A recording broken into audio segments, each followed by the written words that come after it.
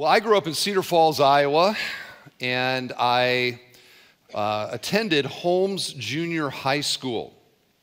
And these were some of my glory days there at Holmes Junior High, especially when we had a big game that was being played, especially if we were playing our crosstown rivals, Pete Junior High. We hated Pete Junior High. In our minds, they were evil. They were bent on world domination by sadistic means. They must be defeated for good to reign on earth. And that was our job at Holmes Junior High. And one of the things that we would do, and I'm not even sure if schools still do this, but we would have, especially when we were playing Pete, we would have a big pep rally. Do they still do pep rallies, young people? Yeah? Okay. People nodding their heads with gray hair, strangely. But we would have a pep rally. And at the pep rally, there would be cheerleaders who would get the rabble going. And we would, be led in cheers. Some of these cheers were chants, which by 8th grade we all knew by heart and would scream at the top of our lungs. And one of our favorites was a contest actually between two sides of the gym. And the one side of the gym would say, "We got spirit, yes we do. We got spirit, how about you?" And then the other side would take it as a challenge and say, "No, we got spirit, yes we do. We got spirit, how about you?" And then the other side would need to say it louder than the first side did. And this was sort of this increasing volume contest until one side would break out in, "We got the most. We got the most." And everyone would join in and the principal would get on the mic and urge everyone to attend the big important game. A teacher would get a pie in the face. The students were happy to be there for no other reason to get out of class to go to pep rally. These were great moments in my life.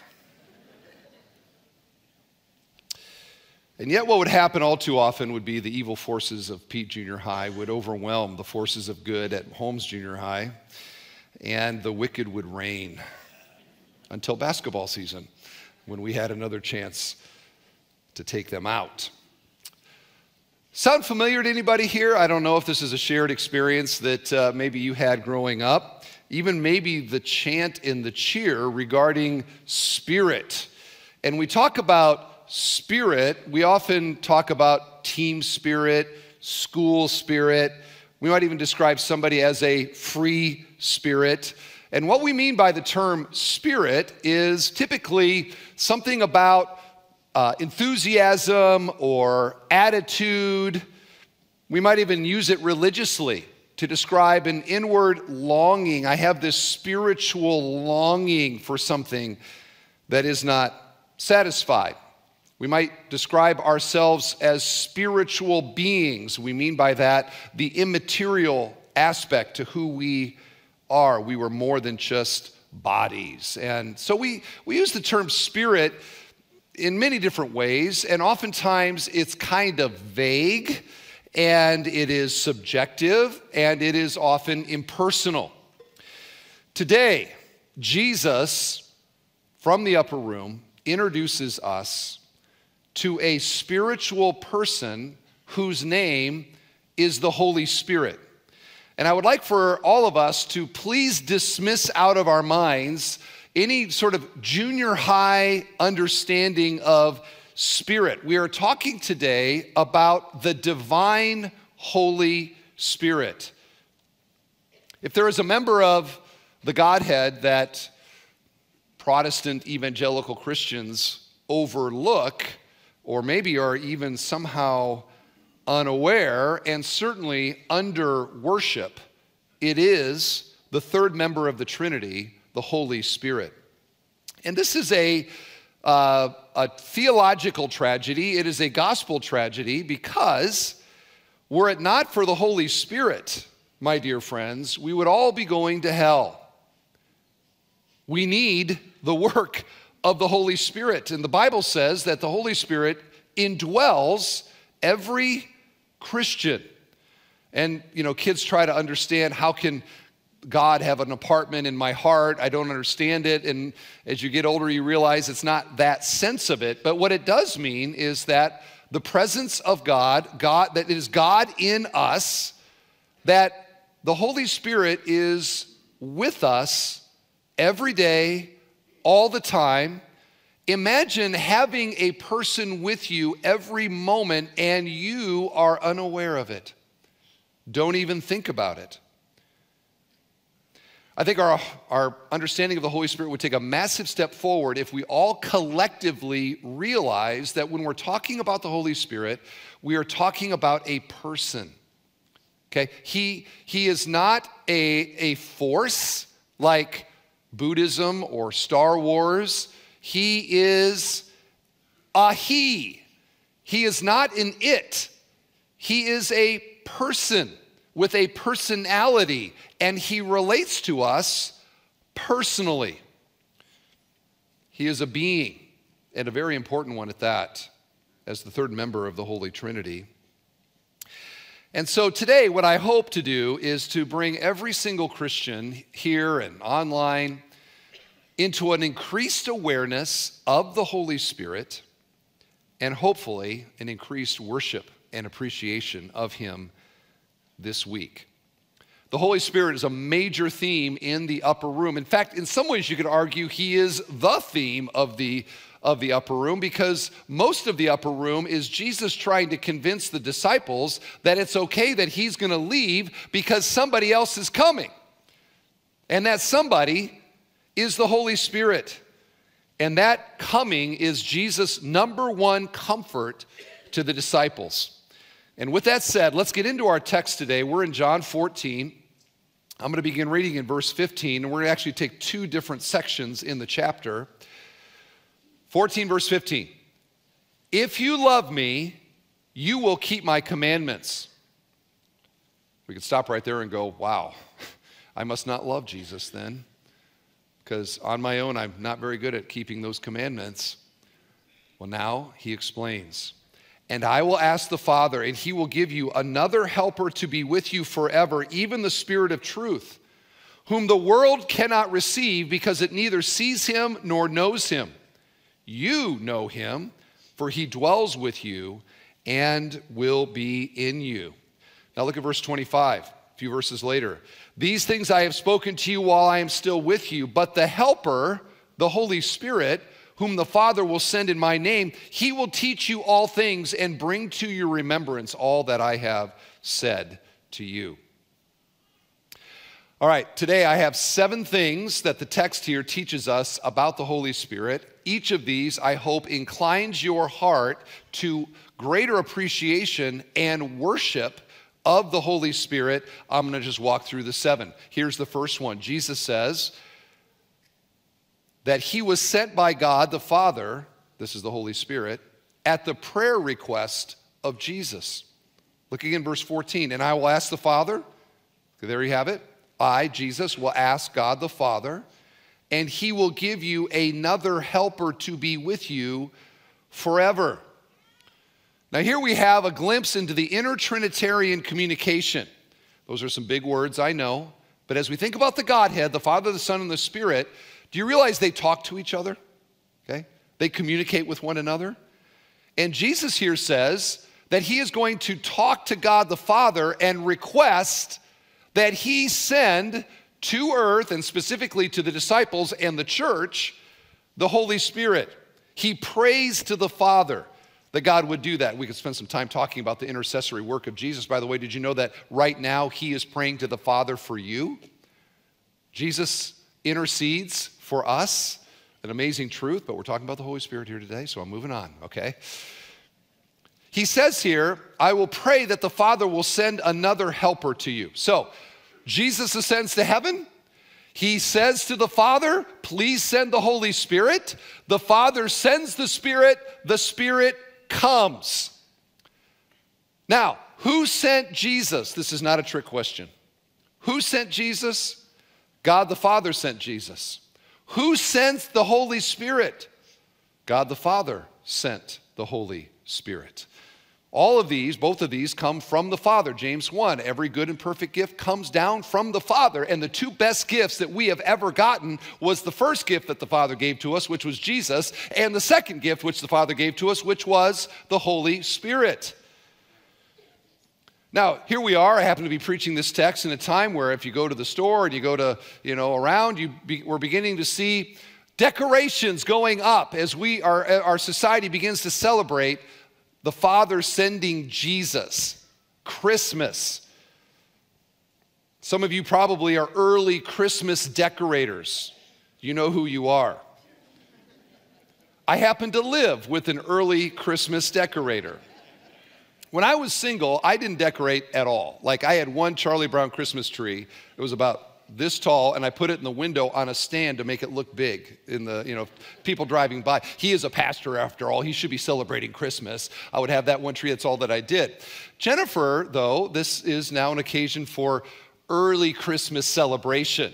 So our tree's up and it's all doing its thing. I read somebody, they suggested that the early winter that we are now blessed to be experiencing is actually caused by early Christmas decorators.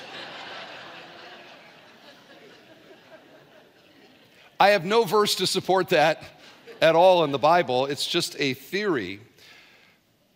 But when you think about how Christmas and the songs and the celebrating, and think of what probably you and your family are, you've been planning Christmas, working on Christmas, thinking about Christmas. My girl's been thinking about it for like 10 months already, the Christmas list. Christmas, Jesus came, the Father sent him.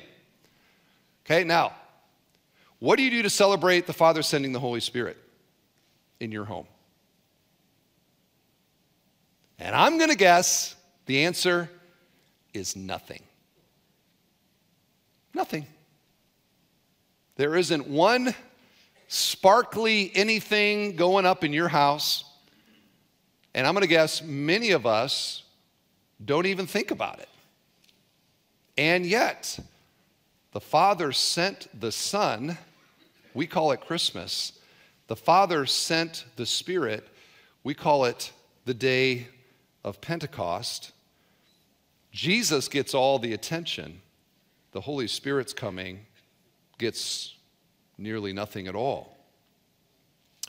Now, I'm not saying this because I'm saying we should have a holiday, but the Bible doesn't even tell us to celebrate the coming of Jesus, which is sacrilegious to say right now. I'm for Christmas, don't get me wrong. But the Bible doesn't say it's sort of a hallmark Christian holiday. There's no verse for it. But if we're going to celebrate the one, we probably should celebrate the other, don't you think? If we view the Holy Spirit as being important, his coming, one of the great gifts of our life. And it kind of gets a bit of the point that I'm making today, which is that the third person of the Trinity all too often is the unknown and the unconsidered gift from the Father.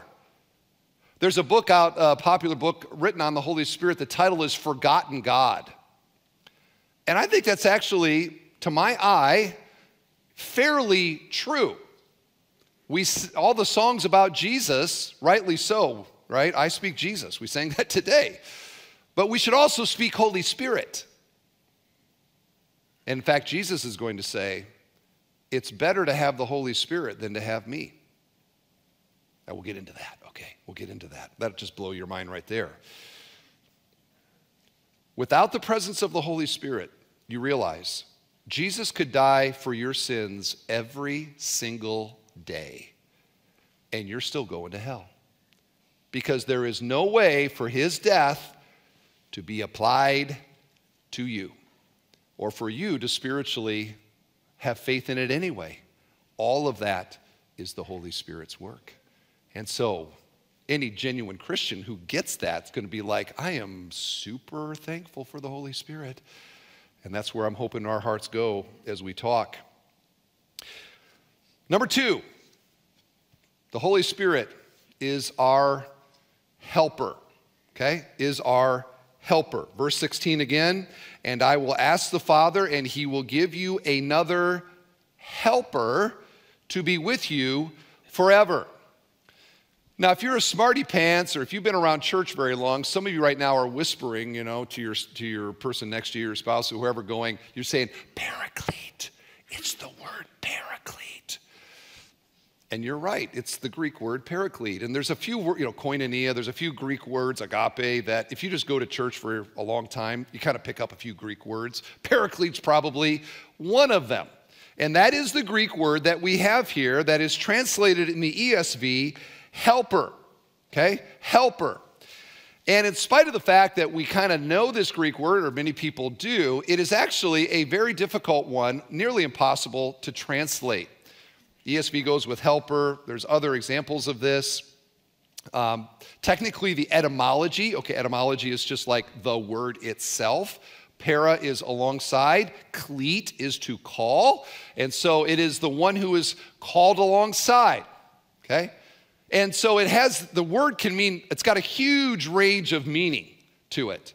Encouragement, helper, somebody to bless you, etc. And the problem is that it's so wide, they don't know how to translate it. In fact, I read that many scholars, they just say, let's just not translate it and just say paraclete, okay? ESV goes with helper.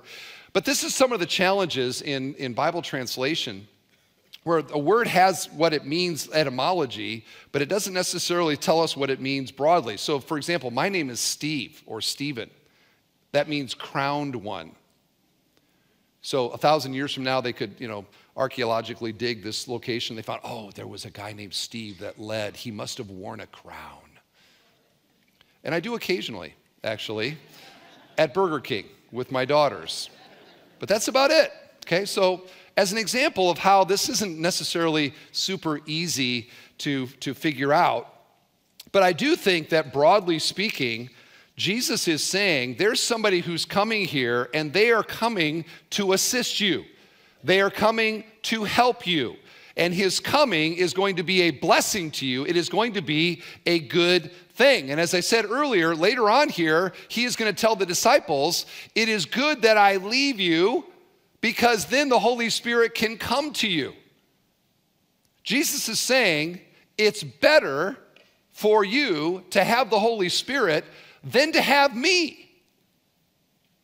Now, I wonder how many of us, if we had a choice on a given day, you can either spend the day with Jesus or you can spend the day with the Holy Spirit, would say, I want to spend the day with the Holy Spirit. Because we spend every day with the Holy Spirit. Now, personally, I'd love to spend the day with both of them, and that's where my vote would go. But you see that Jesus has a very high view of the Holy Spirit and what it means for the Holy Spirit to come and to dwell within his people. Helper. Number 3, notice that it says another helper. See the text? And I will ask the Father, and he will give you another helper to be with you forever. How about just a little bit more Greek? Can I do that just for a moment? I don't do this a lot, but it helps right here. A little bit more Greek here, and then Greek can be a salad dressing for you this week. Okay? In the Greek, there are 2 different ways to say another. There's the kind of another that is another of a different kind, and there is a different kind of another that is another of the same kind. So, for example, when my girls were little, we would feed them baby food. And if we fed them peas, mashed peas, which to this day I can smell it in my nostrils, they would do this, no, I don't want any. But if we fed them something sweet, even young, they knew the word more. And what they mean by that is not, I want more to eat just baby food, generally maybe peas. What they meant is, I want more of the same kind of sweet stuff. Another like the one before. And that is what this another means here. It is not somebody totally different. It is another helper like the one you already have. Which leads to the question, who is the one that they already have? In the 3rd grade Sunday school class would all answer Jesus, right? And that is the right answer. The fact that Jesus is also a paraclete. In fact, John writes 1 John, the letters of John, and in 1 John, he uses the same word and he applies it to Jesus himself. So Jesus is also a paraclete, and he is the first one. The Holy Spirit is the second. He is very much the same as the first one, and we should be thankful that he is. Number 4, the Holy Spirit is the Spirit of truth. Verse 16 again, we're just wringing this verse out for all we can. And I will ask the Father, and he will give you another helper to be with you forever, even the Spirit, notice, of truth. So one of the qualities of the Holy Spirit is that he is, remember Jesus says, I'm the way, the truth, and the life. He just said that a few verses before, that Jesus is the truth. But here we come to find out that the Holy Spirit is also the Spirit of truth, and we know this is because God is a God of truth. So you say the Father of truth, the Son of truth, the Spirit of truth, they are the truth. But when it comes to the Holy Spirit, one of the unique things that the Holy Spirit does is the illuminating, it's called the illuminating work of the Holy Spirit. And that's one of the easiest theological terms because it really tells you what he does. When it comes to truth, he turns the light on in our hearts. He helps us to understand, to comprehend. I hope right now, even as I'm talking, that the Holy Spirit is taking the blah, blah, blah, blah, blah that I'm saying, and somehow in your heart is doing a work for you to apprehend what is divine revelation and to apply it to your life. It is the illuminating work of the Holy Spirit. He is the Spirit of truth. Now, it's much more than illumination. Just to give you a few other things here. The Bible says that the Holy Spirit, with respect to truth, is the inspirer of divine truth.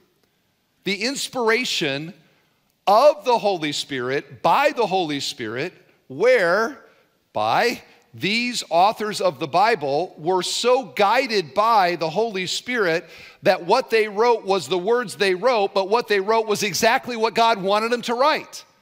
It's one of our most precious truths is that this book that we have is truly the Word of God. Paul says to Timothy that it is God-breathed, that it was out from God, such that now we have the very written Word of God. It is inspired by God, and that was a work of the Holy Spirit. Are you glad to have the Word of God? You should thank the Holy Spirit for it. Inspiration. How about this one? Regeneration. Regeneration is a work of the Holy Spirit, whereby those that are spiritually dead, by the power of God, through the Holy Spirit, they are, in a sense, spiritually resurrected. They are made alive. Jesus said in John 3, they are born again. That we come alive by the Spirit through faith in Jesus Christ, and we are alive forever and ever, time without end. It is life eternal. Are you glad to be born again today? You should thank the Holy Spirit. And then we have this illumination, as I've already mentioned, where the Holy Spirit takes the Word of God, turns the light on in the heart and the soul, and I understand what the Bible is teaching and how it applies to my life. I could spend more time on that, but you should pray every Sunday. God, illuminate your word to my soul today. Holy Spirit, my heart's open. Please do your good work. Are you glad that you understand God's word today? You should thank the Holy Spirit.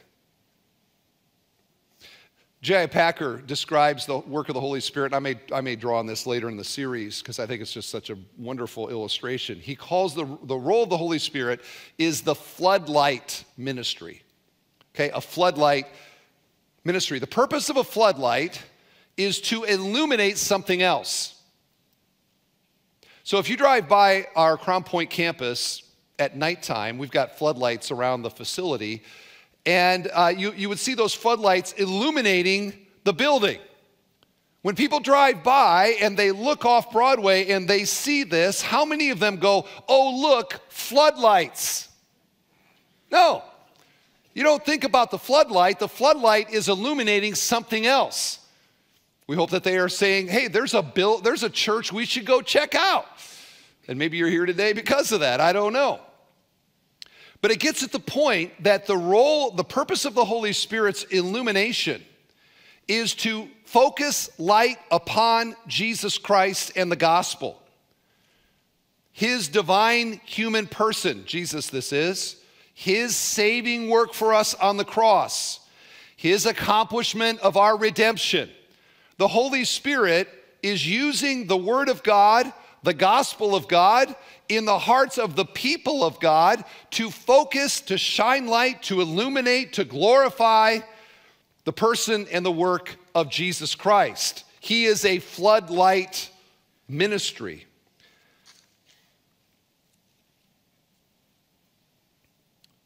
Are you thankful for the Holy Spirit today?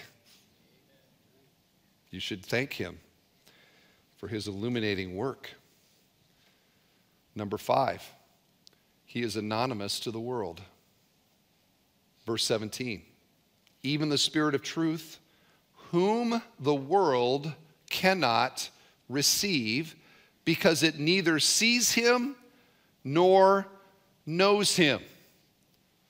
The Holy Spirit is the presence of God on earth.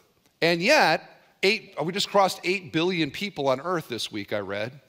8 billion people, most of whom their lives hum along just, the way they do here on earth. They are largely unaware of the presence of God throughout their day.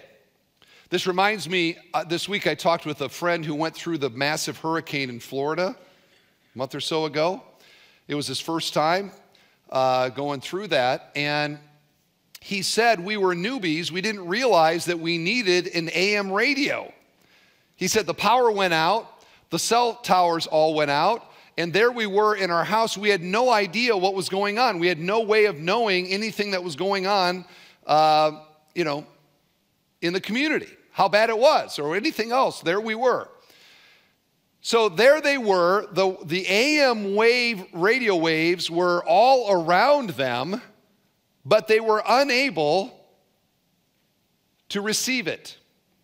This is an illustration of the Holy Spirit, who is everywhere all the time. His presence fills this earth, and yet many people do not have the receiver needed to understand what he is doing and what he is saying, like AM radio signals. What do they need? They need an AM receiver. And prior to salvation, none of us can, but in salvation, the Holy Spirit does his work in us, and we are made spiritually alive. We get a spiritual AM receiver where now we are getting communication by the Holy Spirit. Is your antenna up today? Are you listening? Number 6, he is the indwelling presence of God. Verse 17, you know him, for he dwells with you and will be in you. In you. This is one of the most wonderful aspects of the Holy Spirit. I don't think about this as much as I should. I'm going to guess most of you probably do not as well. But the Bible says that when a sinner receives Jesus as their Savior, that not only does the Spirit of God make us alive, the Spirit of God comes and spiritually dwells within us. Ezekiel 36 prophesied this, and I will put my Spirit within you, this is Old Testament, and cause you to walk in my statutes and be careful to obey my rules. Now we get to the New Testament. Paul writes in 1 Corinthians 6, do you not know that your body is a temple of the Holy Spirit within you, And be careful, or within you, whom you have from God. You are not your own. 2 Corinthians 6. What agreement has the temple of God with idols? He's basically saying every one of us is, in a sense, the tabernacle, the temple of God. For we are the temple of the living God. As God has said, I will make my dwelling among them and walk among them, and I will be their God, and they shall be my people. And Jesus says the Holy Spirit comes, dwells within us, and will be with us forever. How is that? He is in us and dwelling with us by the Spirit of God. So if you are a Christian here today, you did not come to the temple, you brought the temple with you. You did not come to meet the Holy Spirit in this place, you brought the Holy Spirit with you. He dwells within you, and you say to yourself, well, what's he doing in there exactly? Well, I'll tell you some things he's doing in there. The Bible says that he is there to convict us of sin. He works with our conscience to bring awareness of when we have stepped out of God's will. How do you respond when you feel conviction? The Spirit of God is working in you. He is there to sanctify us, to make us holy. The Father wants us to be like Christ. And he doesn't just say, okay, go figure it out. He sends the Spirit of God who is actively working within us to polish off what doesn't look like Jesus and to strengthen what does. The Bible says that the Holy Spirit is there also to bear fruit through us. Have you heard of the fruit of the Spirit? Love, joy, peace, patience, kindness, goodness, etc. These are all byproducts of somebody's life who is led by the Spirit. Paul talks about keeping step with the Spirit. These are all aspects of what it means to be in a submission to the Holy Spirit and the leadership of the Holy Spirit. When we do that, it looks like love, joy, peace, patience, kindness, goodness, gentleness, faithfulness, and self-control. So sometimes people say, oh, he's such a Spirit-led Christian. Well, how do you know that? You know that because you see the fruit of the Spirit in his or her life. Would somebody say, I think maybe I sense the Spirit at work in you? How's that fruit going? By the way, side note, memorize that list. It's a great one in prayer. In the morning to say, Holy Spirit, please bear these fruits in my life today. Love, joy, peace, patience. It's a good one. It reminds you of what God is wanting to do in your life. Now, we talk like this, and the skeptic here would maybe say, so you're saying you think God's in you? Does that mean you think you're a God? No, I am not a God. But God dwells within me. Oh, really? Have you ever seen him? Nope. Have you ever heard him? Audibly? Nope. Well, how do you know the Spirit of God's in you? And they'll deny it because it can't be seen, just like the world can't see him. And when we think about the Holy Spirit, I think that this is Jesus' analogy with Nicodemus in John 3. He says that the work of God is like the wind. Here's a good analogy. Jesus used it. If you think about the wind, are we familiar with wind in Northwest Indiana? Probably. Okay. Did you see the sideways snow this week? You say, oh, look at the wind. You realize you've never seen the wind. You can't see wind. Even a tornado, if there wasn't a trailer to pick up, you wouldn't know that there was a tornado there, or dirt or dust. We only see the wind because we see the effect of the wind. We see what it's doing, the leaves that it's moving, the snow that's sideways. We never see the wind, and yet we can't deny the wind, can we? And similarly, we don't see the Holy Spirit, but we see his effect. And we ought to see his effect in our life. This is the miracle of new birth. This is transformation by the Spirit into the likeness of Jesus Christ. He is the indwelling presence of God. Which leads to number 7. And number 7 is just a summary statement that the Holy Spirit is God's empowering presence in us and with us. And this explains the little verse I skipped, verse 15. Jesus says this before he talks about the Holy Spirit: if you love me, you will keep my commandments. Now that is a discouraging verse, because if we all were honest, we all too often do not keep his commandments. Does that mean that I don't love Jesus? I don't feel like I've got what it takes to obey Jesus' commandments.